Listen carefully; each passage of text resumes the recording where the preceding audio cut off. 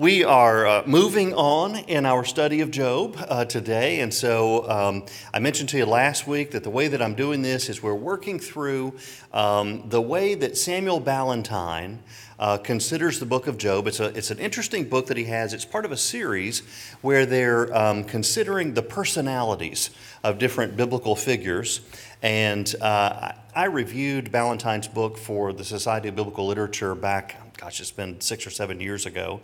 And when I finished the book, I did something I've never done before or since. I emailed him. And I said, this is terribly unprofessional, but this is the best book I've read in a decade. I said, I've got 2 or 3 little typos and things like that. If you ever do a second edition that, you might want. I said, but that is not why I'm emailing. I'm just flabbergasted at how good this book is. The range that he is able to display from dealing with ancient sources up to modern film, it's just astonishing. It was actually quite humbling to read the work. I highly recommend it, and if you have the outline for the study that we're doing, you can just pair it with the book, and you can read a chapter a week, and you will see that I am shamelessly borrowing from it. One of our colleagues at Samford said the key to teaching when you first get started is lie, cheat, and steal. Just lie, pretend to the students that you know more about it than you really do. Oh yeah, we're going to cover that next week, kind of thing. When you get a question you don't know the answer to, cheat, take a shortcut around something, steal, shamelessly borrow from other people who have trod these paths before. So that's what I'll be doing here. But it's a wonderful book. Couldn't recommend it highly enough to you. Samuel Ballantyne, Have You Considered My Servant Job? Is that a copy right there? Excellent. So it's a good read. It really is there. Well, to start off today, an idea that I have is, I like certain works that maybe have some depth to them. There are some questions that they're just settled. I made a list. For example, Die Hard is a Christmas movie. That's the kind of elevated film stuff that I'm talking about with Ballantyne there. Die Hard is a Christmas movie. The Empire Strikes Back is the best of all of the Star Wars movies. All right-thinking people know this. Yosemite Valley is the most beautiful place on earth. I had a conversation with someone one time, and they were disagreeing with me. And I said, I don't understand. We have already demonstrated Yosemite is the prettiest place on earth. So your answer is by definition incorrect when you say that it's somewhere else. The designated hitter is an abomination, and it should not have been brought over to the National League. It should have been removed from the American League. Those are the kinds of settled questions that I think we could all agree on. Sam is the main character of The Lord of the Rings. It's not really, there are some people, benighted, I think is the word that gets applied to them, that they think that maybe it's Frodo or Aragorn or even Gandalf. All of these answers are incorrect. It's Sam. Sam is obviously the main character. It was the one thing that not the one thing. It was one of the things that the movies got wrong. The movies were far better than I had any hope that they would have been. The way that Denethor dies was, should have been like imprisonment for Peter Jackson for having done that. But beyond that, the only real thing that they missed was it's Sam. Sam is the main character of the books. But see, that's the one where it's interesting because you can actually start to debate that one a little bit. And say, well, no, wait a minute, I think, and no, wait a minute, I think. And you can actually have a good discussion about whether Sam is the main character or not. The Lord of the Rings is the kind of work that has enough depth to it that you can sit around and have discussions about it and so forth. I love C.S. Lewis. There are lots of works by C.S. Lewis that I like a great deal. I have to confess, and my students are horrified when I ever admit this publicly, I never really got into the Chronicles of Narnia. And part of the reason I never really got into them is like, okay, so the lion's Jesus. Didn't see that one coming, and so what now? There's just, once you've kind of established that, it's okay, well, aces, we're good. Hope they find their way out of the wardrobe. And so it doesn't have the same depth to it that the Lord of the Rings has. You have to kind of tease it out and decide, well, who exactly is the messianic character in here? Is Bilbo or Gandalf? Which one of those two is Moses? Or is it a combination? Because, Gandalf's got the staff, But it's really more Bilbo than anybody else, and Frodo too, who kind of, sort of gives all that he has to get the people to the promised land, but then can't go himself and has to sail off into the west. See, there's a depth there, which makes those works quite interesting. There are other works that we can do that same thing for. One of the wonderful things about Shakespeare is that Shakespeare is just so timeless. There's a recent book that's come out about it where, everyone thinks that Shakespeare is writing about them and to them. I'm forgetting her name, but she was the poet laureate that Clinton put in. And she had a wonderful tale that she told when she was a little girl about a rabbit with floppy ears, and it hung upside down, and so they were able to hang straight. Her name, Maya Angelou. And she said, "It is just obvious to me that Shakespeare was a black woman." And you go, well, I feel sure I would have been told. But what she means by that is that when she reads it, there's something that you can connect with. Everyone can connect with something in Shakespeare. And you can rattle it around, and you can ask questions about it, and you can interrogate it, and you can say, well, wait a minute, what is he doing with that? And questions come up. Is it okay for Romeo and Juliet to marry? When they don't have their parents' permission there, are they the ones responsible for all of the disasters that follow? Is it okay for Juliet to feign her death so that she can get out of the marriage to Paris? Is it okay for Lord Capulet to insist that Juliet marry Paris? All of these kinds of questions, and we could all have opinions on them, we could argue about them, but see, that's the key, is that we could argue. There are some things that we don't argue about. Is Cordelia at fault, in part, for her own situation? Granted that Lear is being ridiculous and asking for these fawning kinds of, protestations of love. And granted that Goneril and Regan are being just ridiculously obsequious in the way that they protest their love. But is Cordelia being obstinate in refusing to give even an inch to her father there? Does she bring on? See, these are the kinds of questions we could talk about. We can read and we can reread and we can read and reread again, and we can read the characters and reread those characters again, and this is what Job is. Everyone is always arguing and reading and rereading Job. They've been doing it for 2,500 years. We are not the first people to have to wrestle with who Job is and what Job's about and what the point of the book of Job is, and what exactly does that word at the end mean there. People have been doing this from the moment Job was written. In fact, the first version of Job was likely not the book of Job as we have it today. The book of Job as we have it today is already several rereadings in to the book. The very first book of Job was probably just the prose didactic tale that's at the beginning and the end of the book of Job. The poetic dialogues, they come in later. That's someone rereading Job and saying, well, I don't know how I feel about that didactic tale. Let's look at that from another angle. And then there's Elihu. And Elihu is probably another rereading of the book of Job, where he comes in and says, well, I don't know how I feel about all of this talking here. And so Elihu tries to add in a lot of talking on his own. One thing that I do like, because Elihu is my least favorite part of the entire book, is that many of the ancient interpreters said that Elihu was Satan, which is just about how I feel about Elihu, so I think that works quite well. But my point is, it's a rereading. They were rereading Job from the very start. So let's go back to the beginning, and let's think about the first version of Job, which is this didactic tale. Now, I don't want to assume too much. Job's a tough book, and so it rarely gets preached. We all kind of know about Job in theory, but we don't get to walk through Job in detail too much. So let me walk through the beginning and the end of Job to make sure we're on the same page when it comes to this didactic tale. If you have your Bibles, you can turn to Job chapter 1, but I'll read the text here for us as well. There once was a man in the land of Uz whose name was Job. That man was blameless and upright, one who feared God and turned away from evil.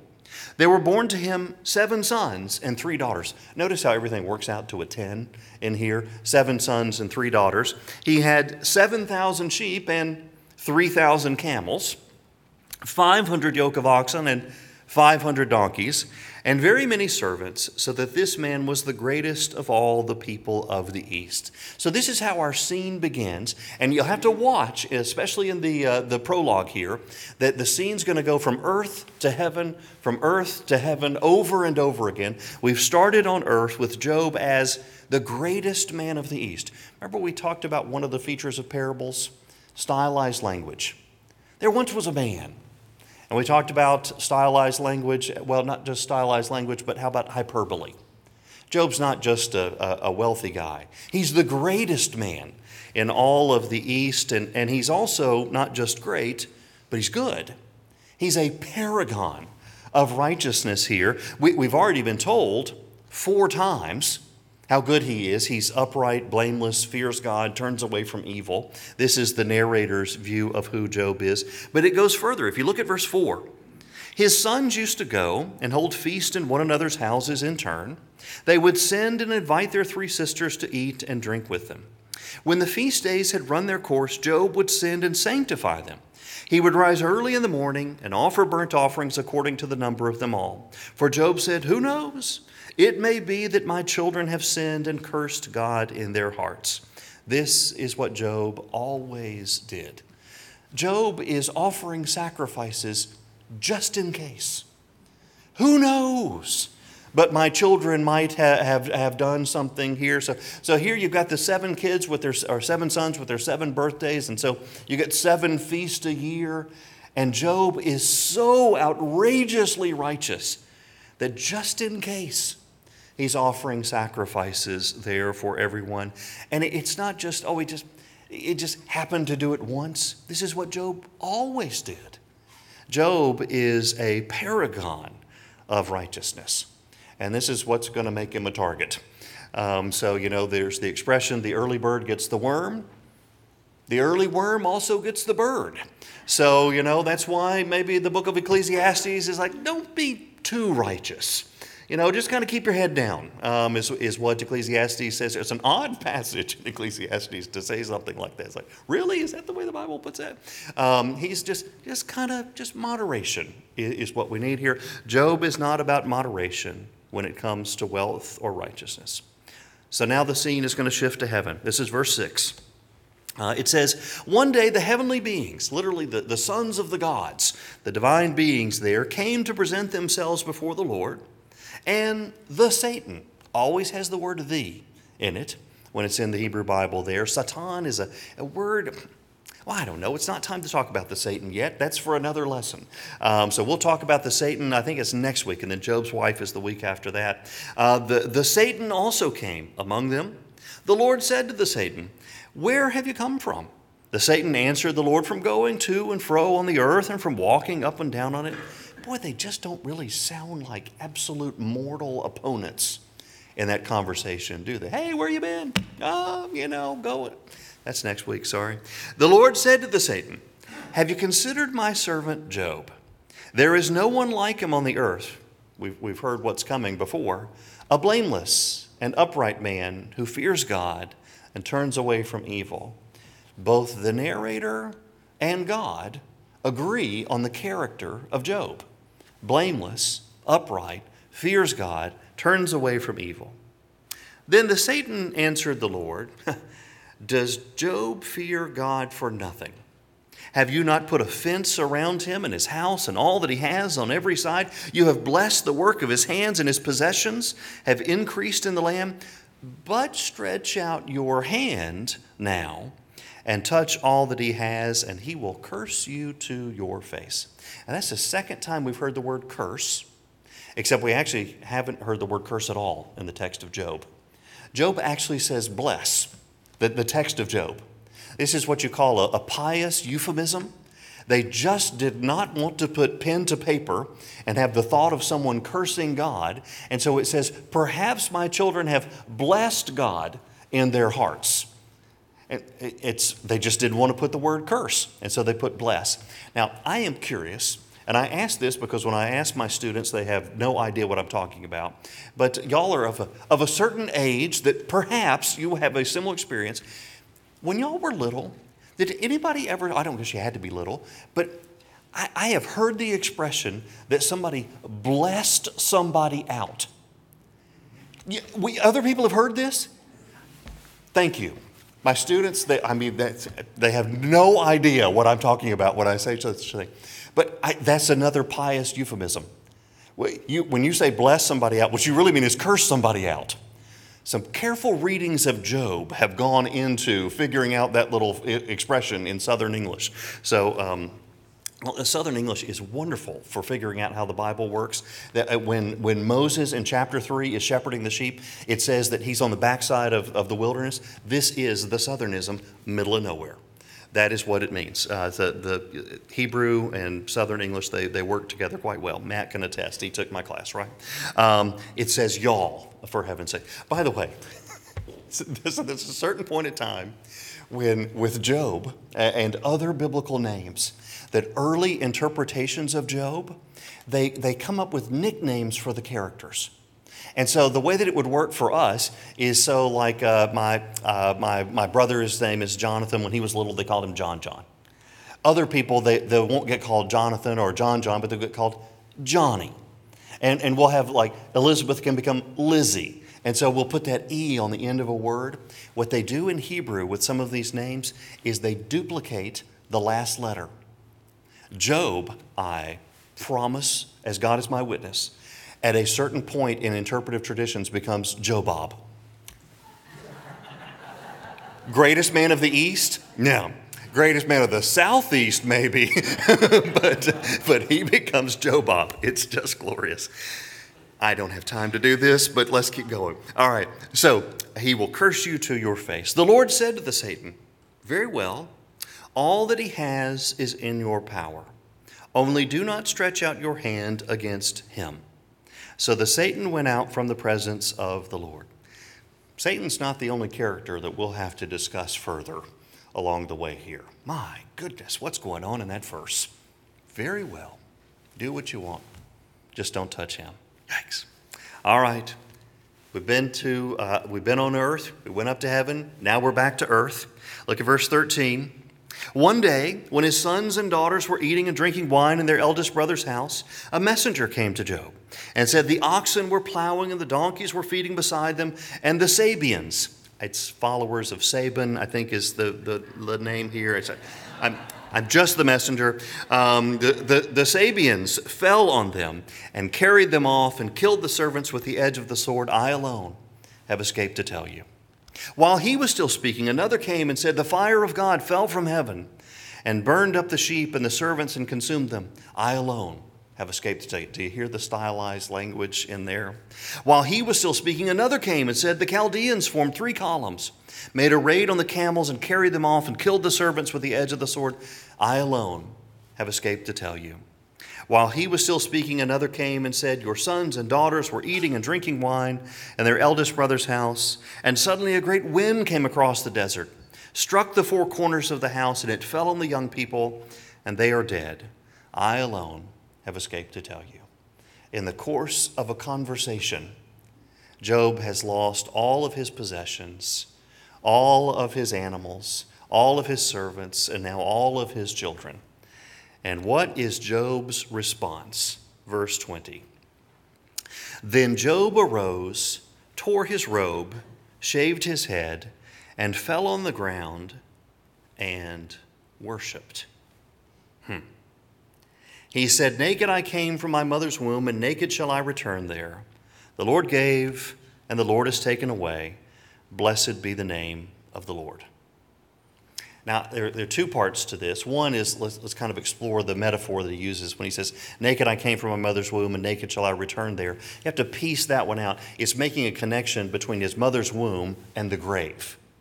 And so he came naked from his mother's womb. He's going to return to his mother's womb, meaning the grave. And so it's kind of that ashes to ashes, dust to dust kind of language that's there. That's the metaphor that he's using. I'm more interested, though, in the Lord gave and the Lord has taken away. Blessed be the name of the Lord. Job is a righteous man, but I think Job's in denial. I think that to lose everything and your response is, well, God gave it, God took it, praise God. As one author has said, Job is, he's positively saintly. Is he even human? This is an awfully stoic response to losing everything. God gave, God took away. Blessed be the name of the Lord. The text says, in all this, Job did not sin or charge God with wrongdoing.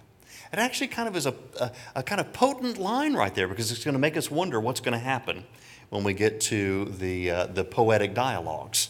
How will the narrator think of those himself? All right, we've been on earth. Now we go back to heaven. Job chapter 2. One day you've heard this before, I believe. Talk about stylized language. One day the heavenly beings came to present themselves before the Lord, and the Satan also came among them to present himself before the Lord. The Lord said to the Satan, "Where have you come from?" The Satan answered the Lord, "From going to and fro on the earth and walking up and down on it." The Lord said to the Satan, "Have you considered my servant Job? There is no one like him on earth, a blameless and upright man who fears God and turns away from evil. He still persists in his integrity, although you incited me against him to destroy him for no reason."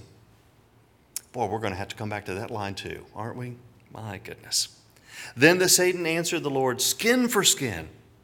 All that people have, they will give to save their own lives. But stretch out your hand now and touch his bone and his flesh, and he will curse you to your face." The Lord said to the Satan, "Very well, he's in your power, only spare his life." Wow. So now, back to earth. So the Satan went out from the presence of the Lord and inflicted loathsome sores on Job. From the sole of his foot to the crown of his head, Job took a potsherd with which to scrape himself and sat among the ashes. The potsherd, I always, try to describe it to my students. Say this is where you have like a broken piece of pottery and you use it to scrape yourself, and they have this confused look on their face. I say, have you never had like a mosquito bite or something where instead of taking your hand and scratching it, you take like your student ID card or something and scratch it, and they're like, "Oh yeah, I guess I have to." Well, so this is the idea, except Job is struggling so much that it's from the crown of his head to the sole of his foot. His entire body is racked with some sort of skin disease that gives him pain and ostracization, and it itches, and so he's scraping himself, trying to find some relief and finding none while he sits among the ashes. His wife is going to counsel him. It says, verse 9, "Then his wife said to him, 'Do you still persist in your integrity? Curse God and die.'" Now, you know what she actually says. "Bless God and die" is the way that it reads in Hebrew. We'll come back to this. Mrs. Job will get an entire week. She actually has a name in Sitodros or something like that in church tradition. And we'll come back to that one. But it says, he said to her, now, ladies, you're not allowed to heap invective on Job when he says this and say, "Sick him, Satan." It's "sick him, the Satan," when you do this. He said to her, "You speak as any foolish woman would speak. Shall we receive the good at the hand of God and not receive the bad?" In all this, Job did not sin with his lips. Is that the way that's supposed to work? God gives you good stuff, so God's supposed to give you bad stuff too. I don't think that's right. That we get good stuff from God, we get bad stuff from God. Praise God. I think Job is still in denial, frankly. But of course, when I say that Job is in denial, I'm rereading the book. I'm rereading the book in light of the poetic dialogues. Because I don't know that that's exactly how the original version of the book would have put it. They would not have thought that Job was in denial. They would have thought Job was right where he ought to be. And the ones who are going to end up being wrong are going to be the three friends. So let's see how they end up wrong. With Job's three friends, this is chapter 2, verse 11. It says, "Now when Job's 3 friends heard of all these troubles that had come upon him, each of them set out from his home, Eliphaz the Temanite, and Bildad the Shuhite, and Zophar the Naamatite. They met together to go and console and comfort him. When they saw him from a distance, they did not recognize him." I shouldn't tell this story. I'll never make it through it. We had a dear friend in Boston, and God bless him. He and his wife both. They were just weird. I mean, they were just they marched to the beat of a different drummer. They really did. But they were delightful people. They were a lot of fun to be around. In the denomination that I grew up in, it was called the Christian and Missionary Alliance. One of the things that we usually did, not every church did it the same way, but we would do the Lord's Supper the first Sunday of every month. And usually afterwards, if someone wanted for the elders to pray for them for, just a regular prayer request or sickness or things like that, then we would pray for them. And Bill came up to the front, and I was one of the elders, and so I was there with another one. And he said, "Well, I went to the doctor, and he said that I've got about 6 weeks to live." This is just out of the blue. I mean, it was just like the congregation is sitting there just like you. The pianist is playing, and people are coming forward just for, if the elders want to pray for them or something like that. And this is what he says. Well, I did not know that Bill had had cancer before, and then had gone into remission and had recovered so well that he actually ran in the Boston Marathon after he had recovered. And so while this was completely out of the blue for me, it wasn't as out of the blue for the other elder who was there with me. And Bill proved to be about right in terms of the time that he had left. And I remember he went with us a couple of weeks later on a youth camping trip, where we went to Cape Cod, and we had the youth group there, and the kids were out playing somewhere. And so he's talking, and it'll give you an insight to the sort of character that Bill was. He was lamenting the fact that the chemotherapy drugs that he was on had robbed him of his ability to taste salt. And so he said, we went out to dinner, and there was a steak, and it had a bechamel sauce. And the way that the bechamel is supposed to work is the cream comes together with the saltiness, and it's just the right point. And when it's on the beef, and then it's this, and I can't taste the salt, and it's very frustrating. And the very next sentence says, but we did get some good news. I have more vacation time stocked up with my job than I thought. So when I'm gone, Barb is going to get more money from the company. And I'm like, Bill, I can't do this. I can't go from bechamel sauce that you can't taste the salt in, but Barb's going to get more money when you pass away shortly. This is just who he was. He was a character, and he was a lot of fun. We went to his house.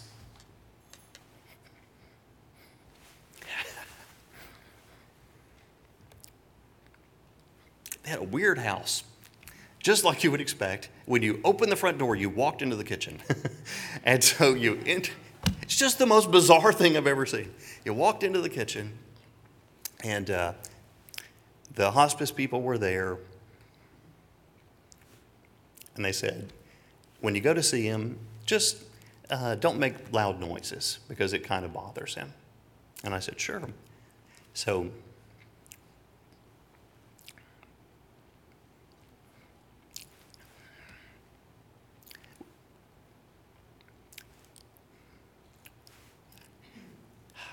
went into the next room.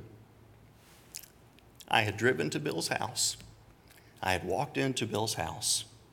I had been told by the hospice people, this is what you're going to, do when you go in. If I had not driven there myself, I would not have realized that was my friend.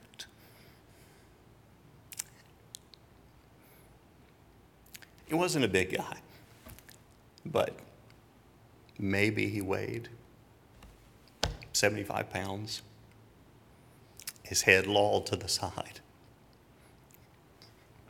his thumb on the morphine drip, just pressing it constantly without stopping because of the pain that he was in, trying to get more relief than the machine would give him.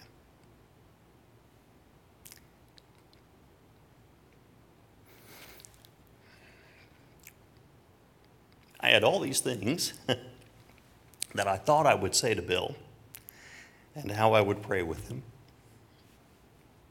I couldn't say a word.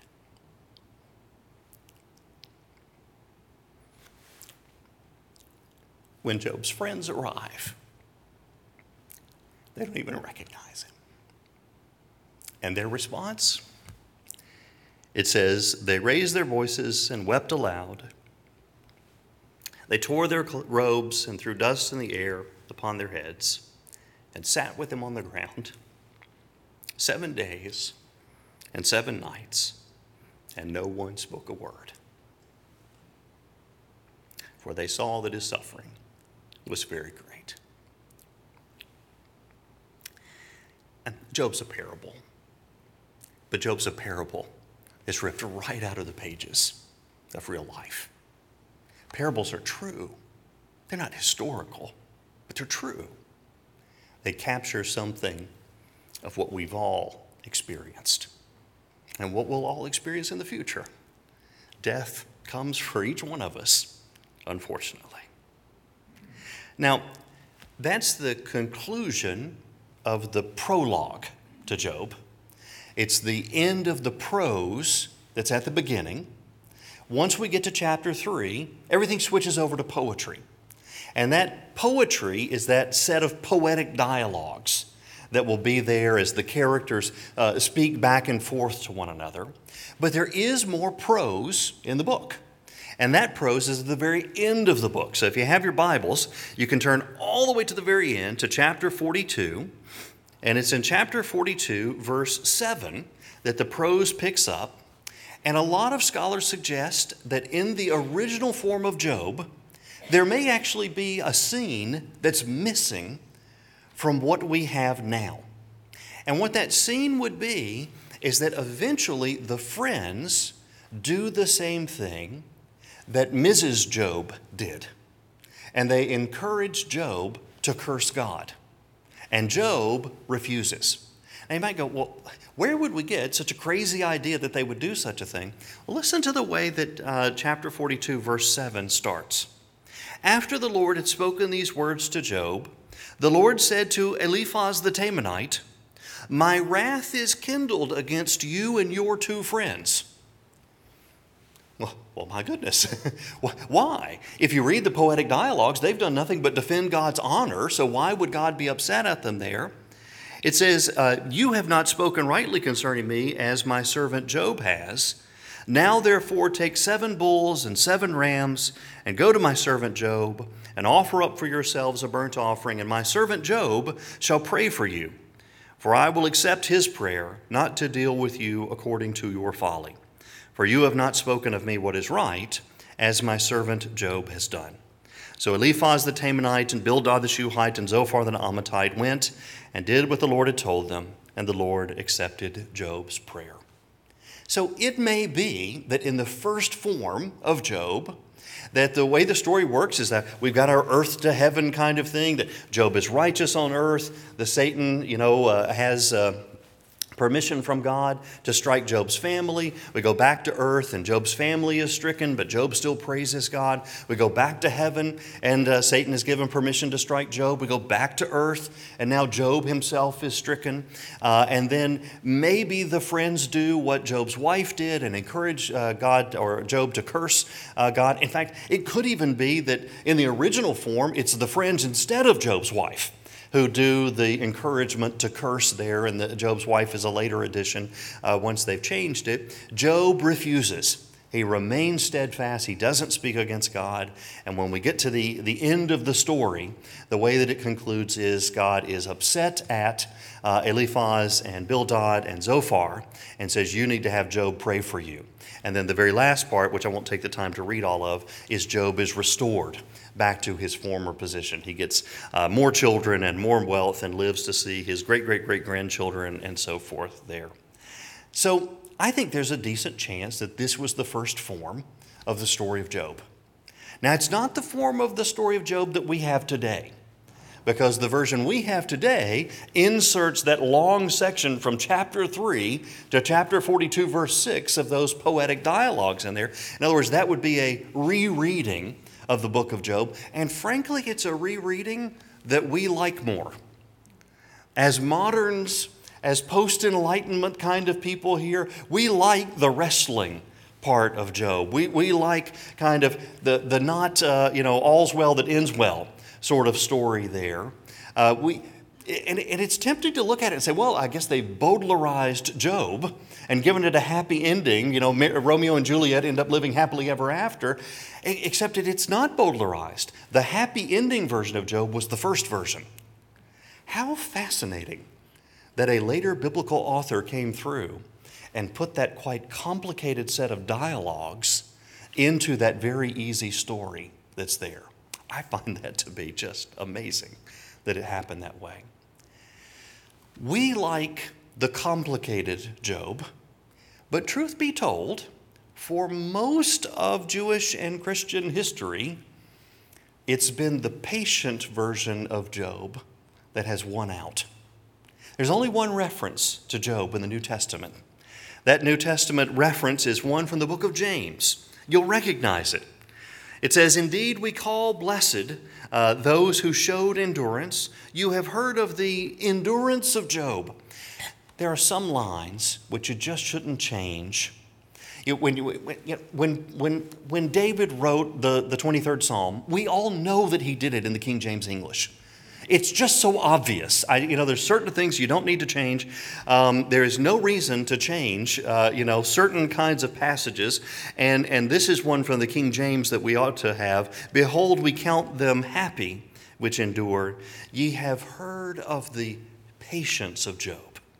See, that's the way we know that line. Even if endurance is better, we should have kept patience. We're losing a common scriptural language. You have heard of the patience of Job. The patience of Job is an aphorism that we can use. I have used this line of my wife before when she teaches kindergarten, and I'll say, she is perfect for that role. From eternity past, God saw through the halls of time and said, she shall be a kindergarten teacher. I mean, she's just meant to be that.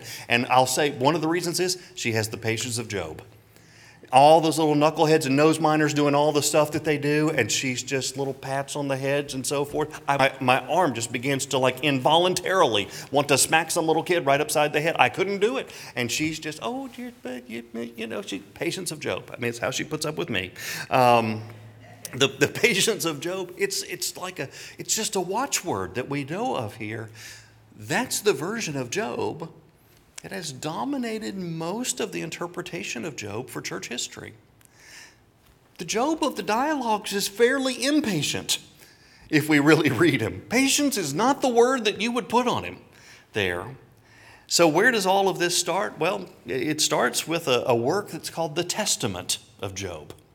There's a lot of material that comes right after the close of the writing of the Hebrew Bible.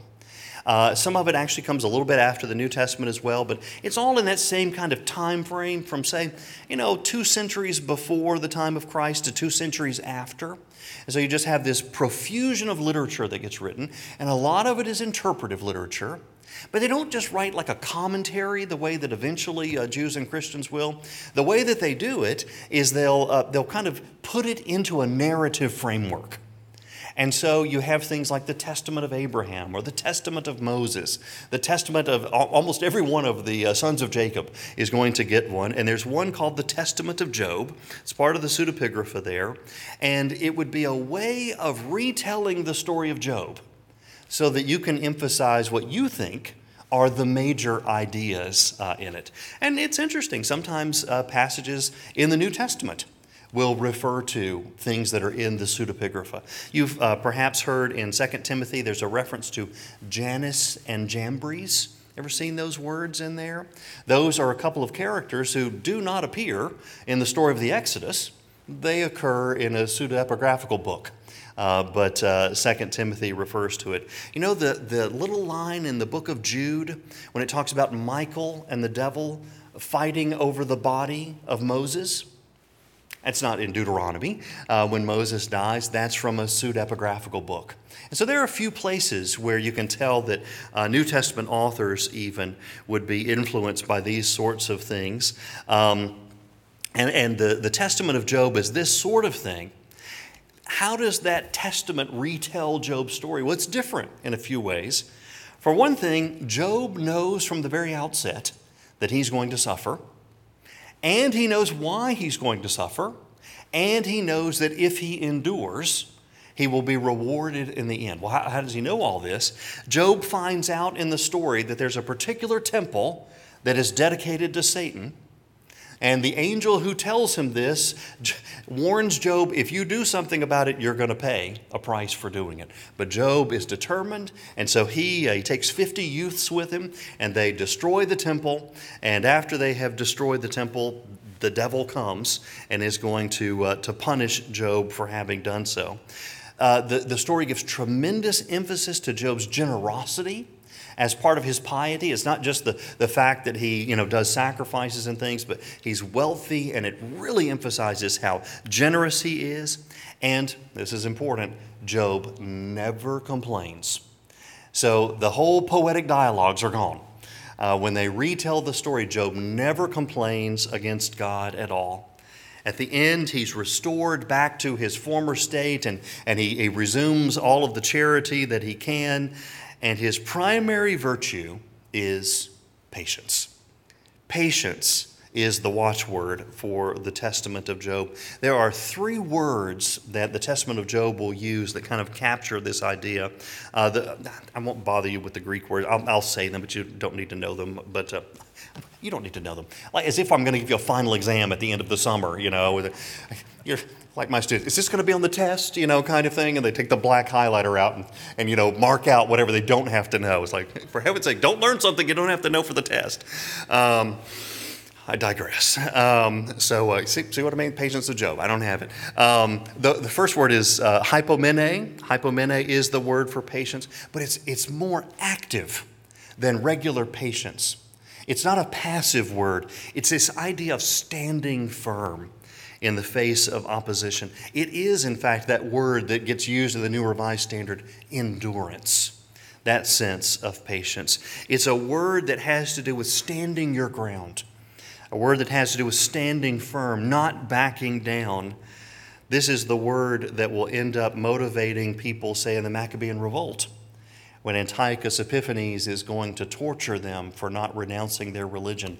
That word patience is what they'll use. What it really means is they're willing to endure whatever assaults and tortures that he can throw at them. They're not going to renounce their faith. The second word is karteria. Karteria is the word for stamina. It's this idea of, it even has a sort of physical toughness element to it. In the Testament of Job, Job is described as if he were an athlete.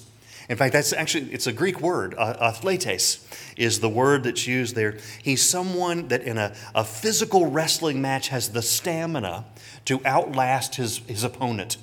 And that's the way that the Satan will be described in the Testament of Job, that there's as if it were a wrestling match, and Job has more stamina than he does. And eventually, Satan will have to walk away defeated. The last of these is macrothumia. Macrothumia is the word for long suffering. The book really emphasizes his long suffering. In the Testament of Job, Job sits on the ash heap for 48 years. That's how long his suffering lasts. And in the entire time of that 48 years, that long sufferingness, Job restrains his feelings and his anger. He never speaks out against God.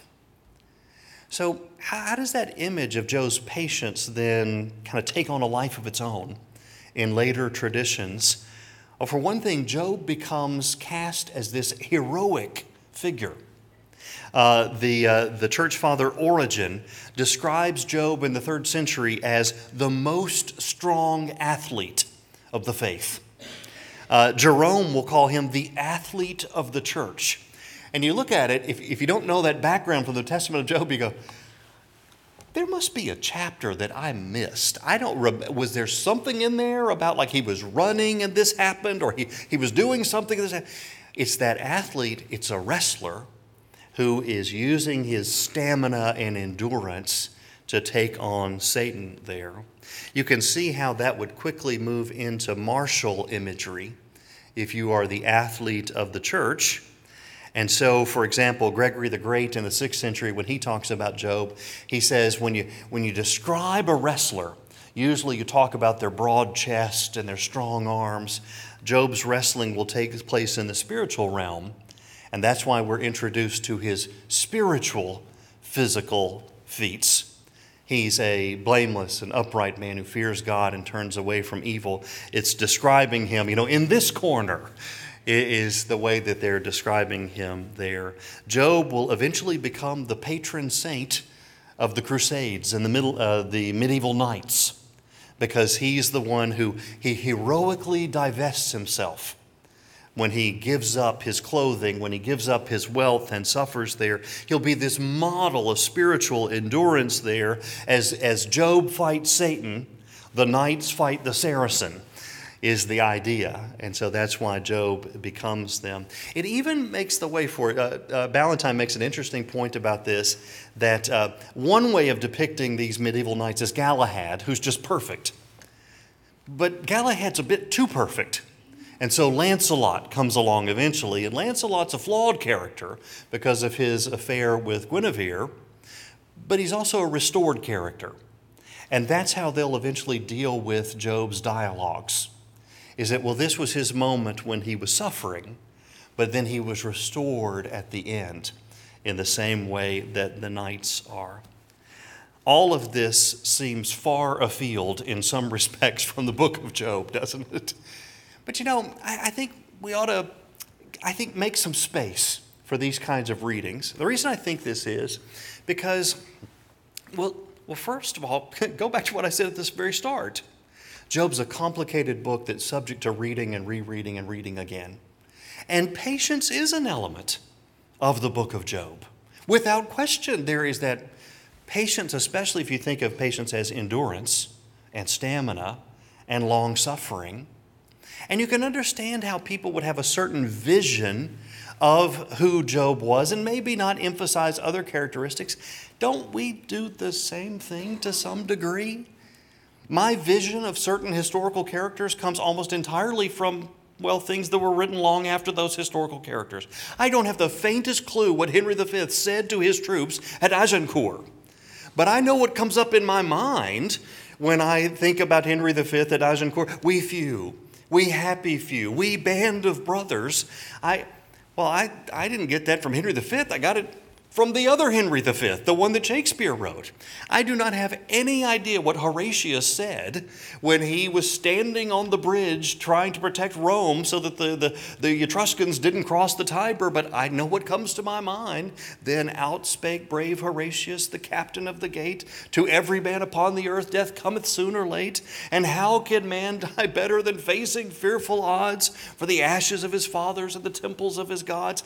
That's what I assumed that Horatius said, but he didn't.